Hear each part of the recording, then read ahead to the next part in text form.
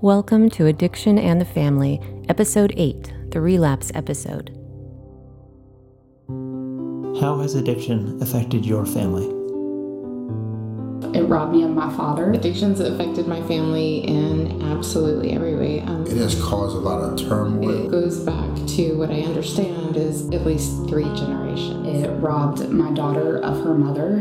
It robbed my mother of her daughter. Addiction has made our family quite challenging. Addiction affected my family tremendously. It's affected my relationship with my sister, where I'd go for months without talking to her. It's a very difficult thing for everybody involved. It doesn't just affect the one individual. It's a disease that affects the whole family. Addiction is spread not only genetically through like some of my relatives and I assume ancestors. It's generational. I think of him every day. Welcome to Addiction in the Family, a podcast by and for family members of anyone with an addiction. My name is Casey Arriaga, and I'm a social worker and addiction counselor at both Windmill Wellness Ranch and In Mind Out Emotional Wellness Centers in Texas. I've led hundreds of family workshops, but I've also lived the experience of being family to addiction as both a child and adult. My wife Kira and I were in our addictions together for over a decade, and now have been in recovery together for almost 20 years. Join us as we offer experience, strength, and realistic hope about how you and your family can find recovery together. Hi, this is Kira. In this episode, Casey and I will be discussing relapse. Not just the addict's relapse, but the family member's relapse as well. We'll talk about what relapse is, how it happens, and what you as a family member can and cannot do about it, including how to prepare for it.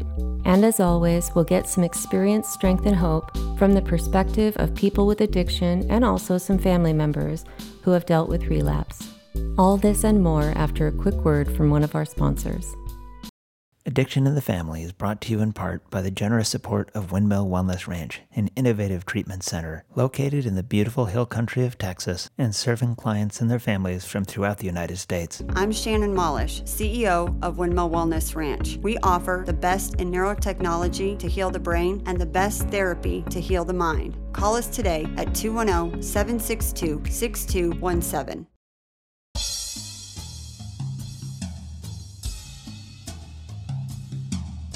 In the previous episode, we talked about the stages of change: pre-contemplation, contemplation, preparation or planning, action, and maintenance. This episode is devoted entirely to the 6th stage of change, which is relapse. We've referred to relapse as the optional stage because it isn't universal. Some people get to the maintenance stage and never go back. Relapse is the return to a state of lesser health after a period of higher functioning. It happens so often around addiction that some consider it a normal part of the recovery process. Others say this is defeatist thinking that gives people an excuse to use again. However you view it, relapse is a possibility that everyone must face. Relapse rates for addiction are about the same as other chronic health conditions such as diabetes or asthma, but addiction relapse is often judged as a moral failure rather than a medical issue. It is too often seen as a betrayal rather than as an unfortunate event that requires additional care. When I struggled to maintain sobriety early in my journey, the people around me sometimes reacted with tears or shook their heads. More often, they showed compassion. But I judged my own relapses harshly, disappointed in myself and fearful that I would never achieve lasting sobriety. As a result, I sometimes looked down on others who relapsed. I bought into the idea that they didn't want it enough. It took a while for me to realize that they, like me, are on a long journey of recovery with an uncertain destination. It took even longer to see that we were all suffering from a brain condition we would never have chosen, that many such conditions involve relapse.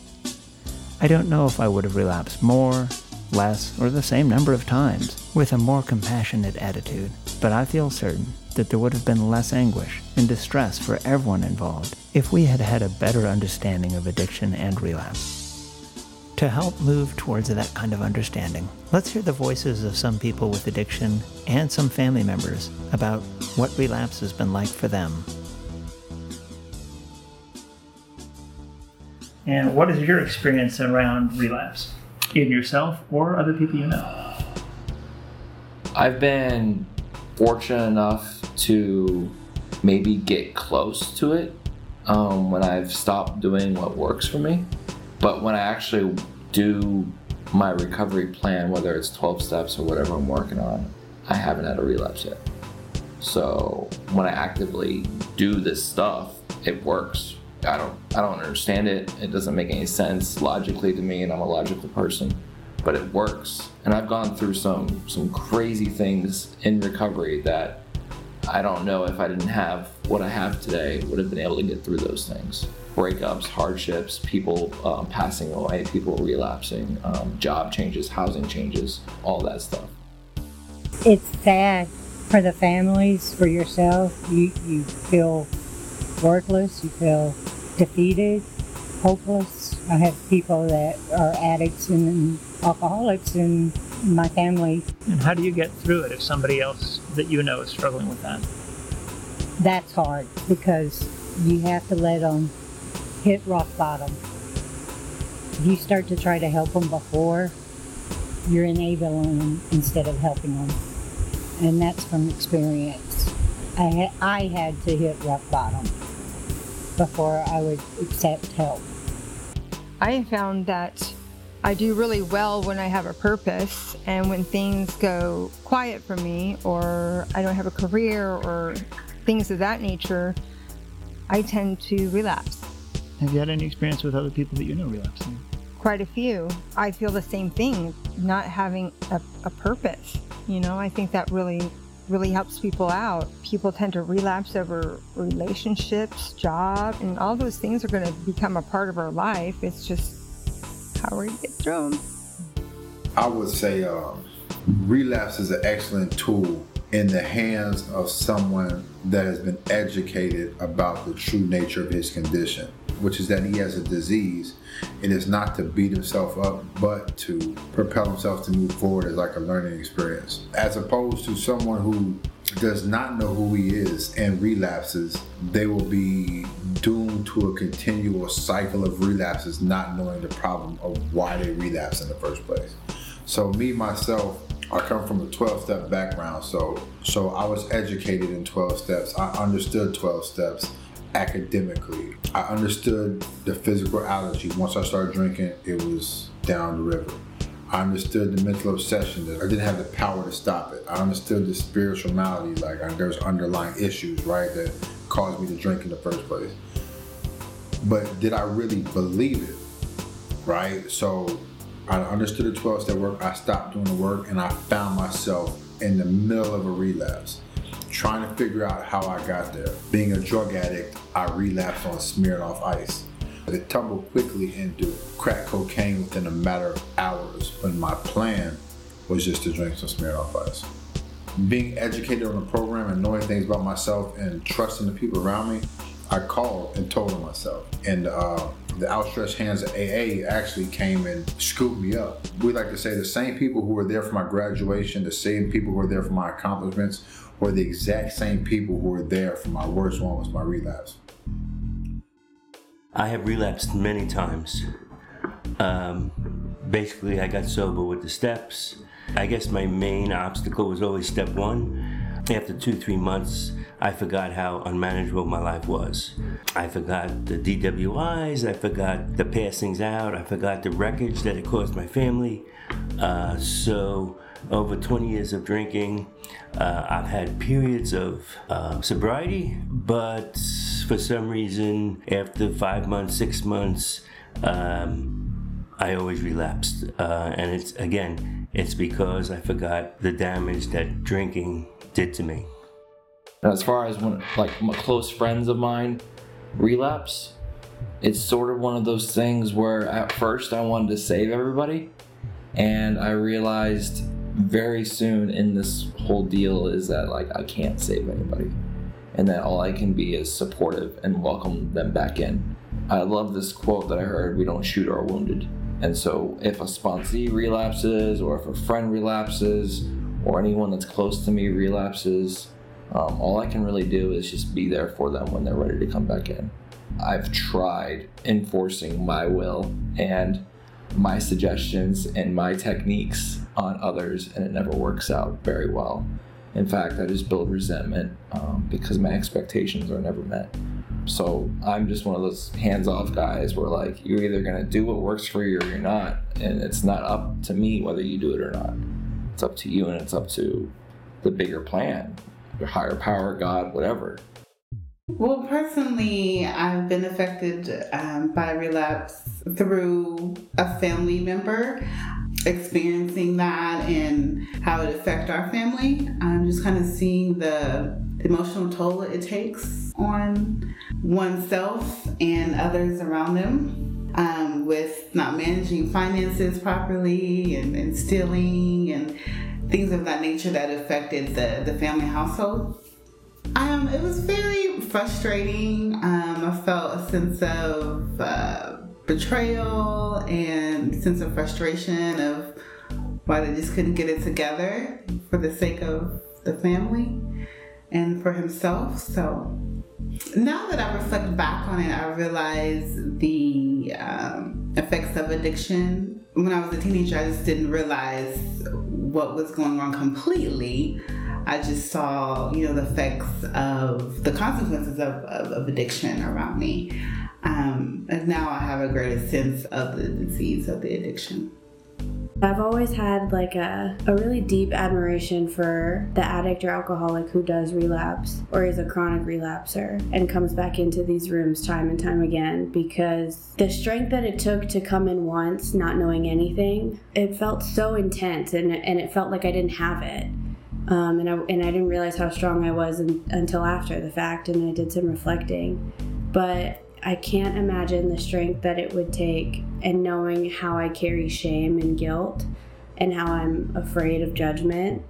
Even though I've been on the other side, I've seen people come back in and I have nothing but respect and love for them. I've always just imagined that it would take a lot to bring me back into these rooms, and I don't know what that means exactly. I don't know if it means that it would take a lot of misery, because I think our kind can handle a lot of misery and pain. I don't know if it means that it would take a lot of prayer to come back in, but as far as relapse goes, I'm thankful that it's not a part of my direct story, at least as far as it's been written. But that the chronic relapser is somebody who's just like, they keep trying. Like, they're a chronic relapser because they keep trying. And that's what I try and focus on when I come into contact with somebody who, gets a couple months or even a couple years at a time and then goes back out. One of my best friends has been a chronic relapser for quite a while, and to hear the misery in his voice right before he comes back in, and then to hear the hope that he has and just that he keeps trying. I met him 4 years ago, and he just got 60 days a couple weeks ago. And it's definitely not his first 60 days, but I don't plan on ever losing the hope. I don't know what it's like to be directly related to somebody who's been doing this, for my whole life, and this is all I've seen, and I hear the empty promises, but I'm hopeful when I hear the hope in his voice. So, I don't know, to all the chronic relapsers, if you're ashamed, or if you're disappointed, or if you're embarrassed, or down on yourself, I'll be on your side. When we come back, we're going to see what it looks like when family members relapse into their old behavior, and what you can and cannot do if you think your loved one is heading for a relapse in their addiction. All that and more after a quick break to hear from one of our sponsors. Addiction and the Family is made possible in part by you, our listeners, through the power of Patreon. If you want to help support this podcast, simply drop by our support page at patreon.com/addictionandthefamily, or alternatively, go to patreon.com, that's Patreon, and search for Addiction and the Family.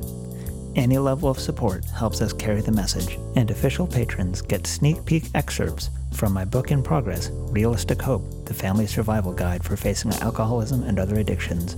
Visit our page on Patreon for details.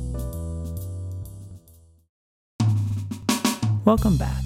We're going to look now at how relapse is something that doesn't just happen for the person with the addiction, but can also happen for the family members around them. Those who love someone with an addiction must be aware of the possibility of relapse in themselves as well. In other words, family members are just as prone to a return to less functional behaviors as the person with addiction, even if they've been doing well for some time.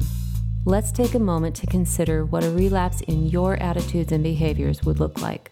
We know it may be different to think about relapse as something that happens to a family member and not just something that occurs in people with addictions. Perhaps it will be helpful to take a field trip. Ready? We're going to go visit the county pharmacy. Welcome to County Pharmacy. What can I help you with today? I'm looking for a magic pill for my husband. He won't admit it, but I think he has relapse. Relapse, huh? Have you tried rescuing him from the natural consequences of his actions? Yes. Have you tried setting boundaries and then let yourself get talked out of them? Yes. How about forcing solutions? Yes. Have you given up your own self-care for him, even though he doesn't want you to? Yes, I've tried everything. Ma'am, I'm sorry to have to tell you this, but I think you may have caught relapse from your husband. What? I didn't realize it was contagious. It can be. In fact, sometimes a family member can get relapse just by thinking their loved one has it, even if it turns out they're fine. So what can I do? How do I find out for sure if he has it? Well, let's take care of you first, okay? You can't help anyone else if you aren't well. Have you tried going to an Al-Anon meeting? No. A Families Anonymous meeting? No. A Codependence Anonymous meeting? No. Well, how about Smart Recovery Family and Friends? What? No, I haven't gone to any meetings. I'm too busy trying to make sure everyone else is okay. Well, have you been on an airplane? Yes, but I don't see how that's relevant. Well, what do they say to do if the air pressure starts to drop? You put on your oxygen mask first. Thanks, this was much more helpful than I could have imagined.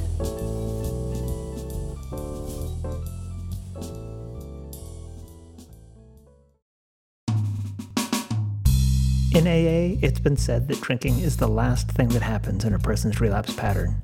This means that there's often a period in which other emotions, attitudes, and behaviors start to show up in a progression that leads to the relapse. As a family member, this applies just as much to you and your own relapse behaviors. Let's look at an example. As a family member, my relapse behavior might be to lose my temper and say things I regret. Before I get to this point, I will likely feel, think, and do things that lead me to angry, acting out behaviors.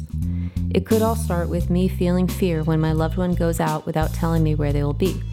At first, I decide that I'll try to be supportive by burying the fear and pretending that I have all the faith in the world in my loved one.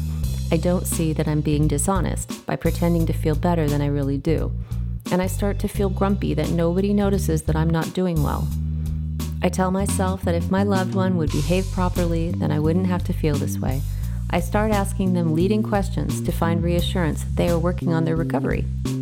They tell me that they're doing fine, but I don't believe them, and I get more agitated. I try even harder to get them to do or say what I want, telling myself it's for their own good. This starts to grate on them, and pretty soon they do or say something that reminds me too much of how they acted in active addiction. Finally, I blow up, which is my own relapse behavior. It feels like my anger came out of nowhere, and I'm confused afterward at how things turned bad so quickly. So, how to avoid all that? In fact, there are several points at which I can interrupt my process and avoid relapse in the future. When I feel the initial fear, I can acknowledge that this is a natural reaction and then journal about it, talk to someone in my recovery fellowship, or pray about it. I could remember that I can't control my loved one's reactions, so it's okay to kindly tell them that I'm having trouble trusting them. I might remind myself that other people can't read my mind, so if I want acknowledgement of something, I have to speak up about it. If I choose to do this, I can remember that they may not give me the reaction I want. I don't have to be upset about this because they are no more responsible for my feelings than I am for theirs. If I don't like what I'm hearing, I can work on my own acceptance rather than pushing harder to get what I want out of them. When I start to tell myself it's for their own good, I might do better to remember that I am not their higher power and I don't always know what is best for them. If I still blow up after all my best efforts, I can go back and examine what I missed in my own thinking and behavior so that I can learn and grow from the experience. You may notice that none of these things requires my loved one to change their behavior. My relapse is not really about them, so getting them to change is not the solution. If you see yourself in this example, or if you can think of what your own relapse might look like, It may help you have compassion and patience for yourself and your loved one. This is especially helpful if they struggle to stay sober. Feeling fear and upset when someone close to you stumbles is understandable, so I want to encourage you to seek extra support and double down on your own recovery if this happens. It may help to understand that if your loved one relapses, it doesn't mean they never wanted sobriety in the first place or that they will never get it. In fact, many people do not get sober on the first try. I certainly didn't. I had to go back and touch the stove a few more times to see if it was still hot. And was it? It was, every time, and I'm sure it still is. And each time, I learned something. If nothing else, I saw that I'm not as self-sufficient as I thought. This was initially scary, because I had taken on a belief as a toddler that I had to look out for myself and that even the most loving and well-intentioned people in my life couldn't be trusted to keep me safe. Therefore, the idea of accepting help was scary, and I tended to try and do everything on my own. So even though I was showing up at a recovery fellowship meeting every week, I didn't do all the things I was told to do, and I certainly didn't look for the mentorship that was suggested. I thought I would be a shining example of recovery by doing it my way. Instead, I became a shining example of how not to stay continuously sober. With each relapse, I became more willing until I was so willing that I did everything suggested in my program of recovery, and I've been sober ever since. I learned some valuable lessons through relapse. Each time I got back up from scraping my knees, I learned that I never have to give up on my recovery. I learned greater compassion for others who were struggling. I learned that my lifelong stubbornness and perseverance, which kept my addiction going for a long time, could also be applied to my recovery. I learned that others will not automatically abandon me if I admit my struggles. I learned that surrendering to the recovery process does not mean giving up. Perhaps the most important lesson that I learned is that accepting help and following direction can be safe. Without my relapses, I might never have seen these things, and thus would have missed out on seeing myself as I do today.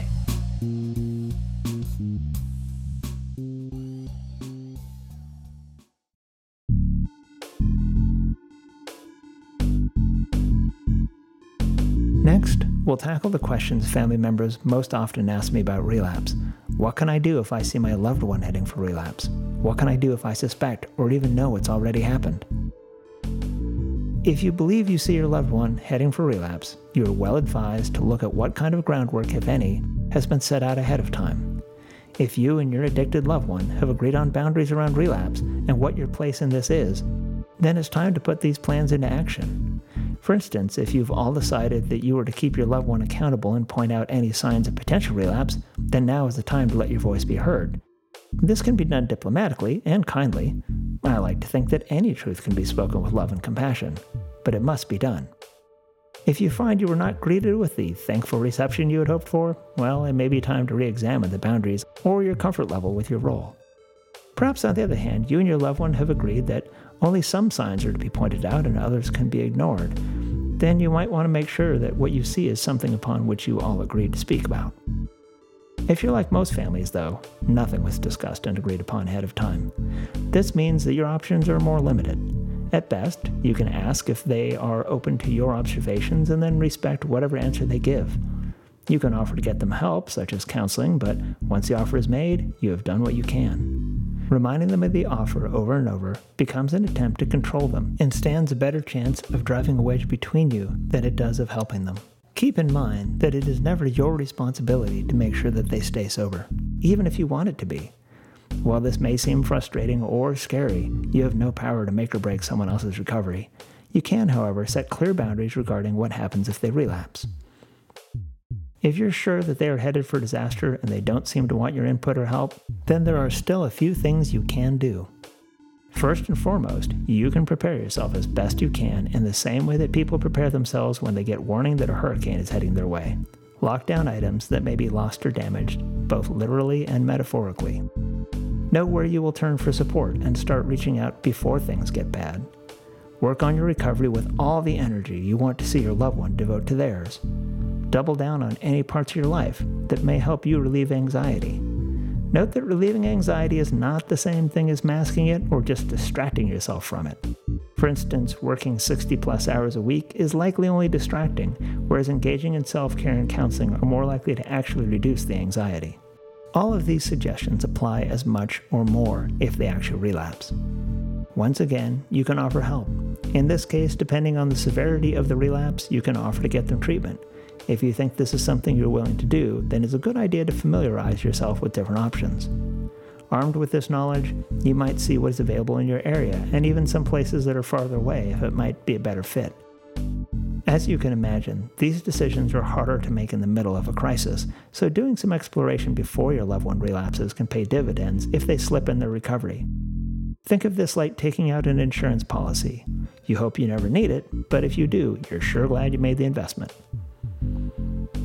Whether or not you decide to get involved in their treatment, if they relapse, then it is time to keep boundaries. If you didn't set any before the relapse, it's vital to formulate them now, make them clear, and stick to them. This can be done lovingly but firmly, but no matter how they are expressed, they can make a big difference in how well your relationship to your loved one and the rest of the family will weather the relapse. Even if they struggle more because of the boundaries, or get angry because you are keeping them, you are setting a foundation upon which the relationship can grow later. At the very least, if you keep your boundaries during the relapse, you will be keeping yourself and the people closest to you safe during the storm. This is also the time to invest even more heavily in self-care.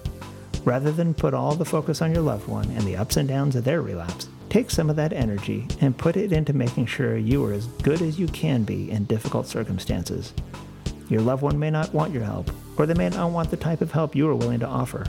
There is one person, however, that you can get to safety and who you can help grow. You. Not only will this contribute to your well-being, it will help the rest of the family, since family functioning can be improved as any family member is doing better. Additionally, it may model self-care for other family members. Finally, it may signal to the person struggling with relapse that their addiction is not running the family dynamic. This can help them reduce guilt and shame, which gives them better odds of pulling back out. And it can take away any power or attention that they might be trying to grab if they have a penchant for being self-destructive to skew the family dynamic. If you were able to take some of these suggestions and implement them in your life, then relapse can be transformed from a seeming disaster into opportunity and inspiration for growth and change in your life, and perhaps that of the people you love who are struggling with addiction. One of the other concerns I hear around relapse has to do with the expression, relapse is a part of recovery.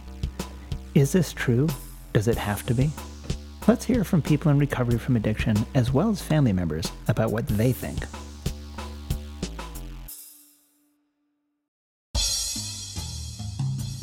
Some people say relapse is a part of recovery. What's your reflection on that? I mean, personally, is relapse a part of recovery? No. It doesn't have to be, but it can be a part of your journey. It can be instrumental. It's kind of twisted. I get happy when people relapse. Not in seeing their life crumble, but in knowing that on the other side of that relapse could be an even better recovery. I would hope that it doesn't have to be, but I guess in a sense, like, I personally have not met anybody who has not tried to quit on their own now that I work a 12-step program. I haven't met anybody who is also in this 12-step program that didn't give it a good college try beforehand. So if that constitutes relapse, then I guess so. But other than that, in the traditional sense, I don't think relapse always has to be a part of the story. I say it doesn't need to be part of recovery. Yes, it happens, but there's also people that went to treatment and they've been clean and sober for 15 years. You know, if you think about other things that people can relapse on, maybe not their drug of choice, you know, maybe it's sex and love.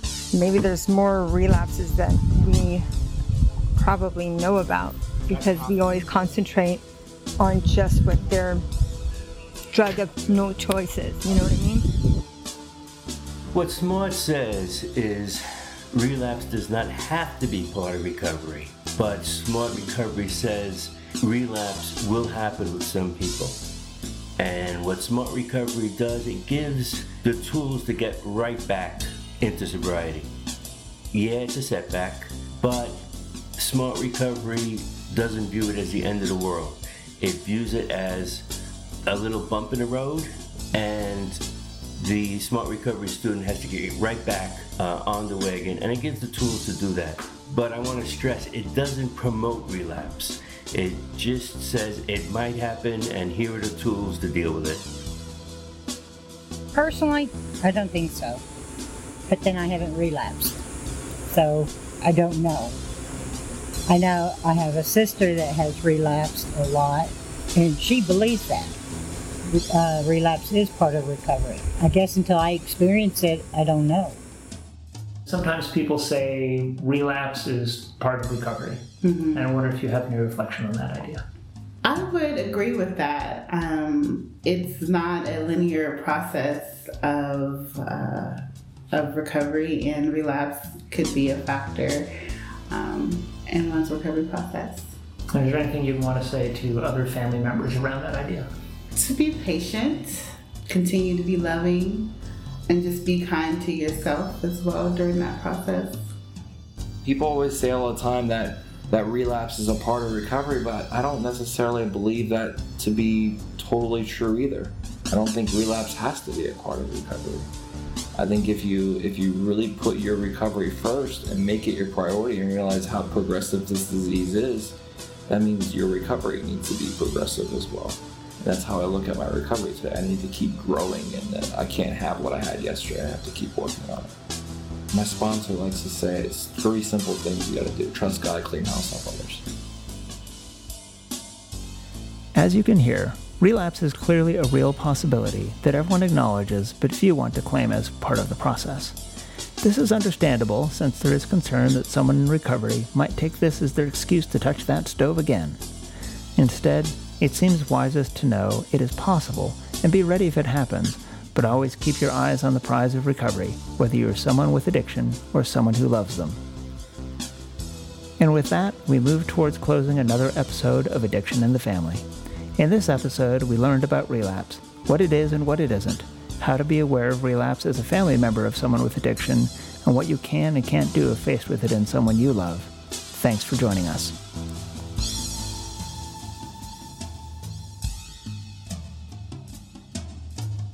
Thanks for being with us through another episode of Addiction and the Family.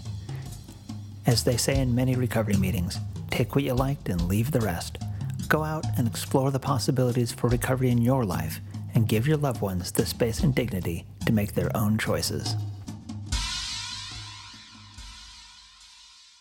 If you liked this podcast, please subscribe. It means a lot to us.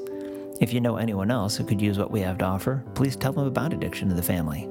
If you have comments about this podcast, have a question you'd like to answer it on the show, or want to contribute your voice, or just want to say hi, you can write to us at addictioninthefamily@gmail.com. We're also happy to be your friend on Facebook, and we can be found tweeting on Twitter. Addiction in the Family is produced, written, and engineered by Kira and Casey Arriaga, with music by Casey.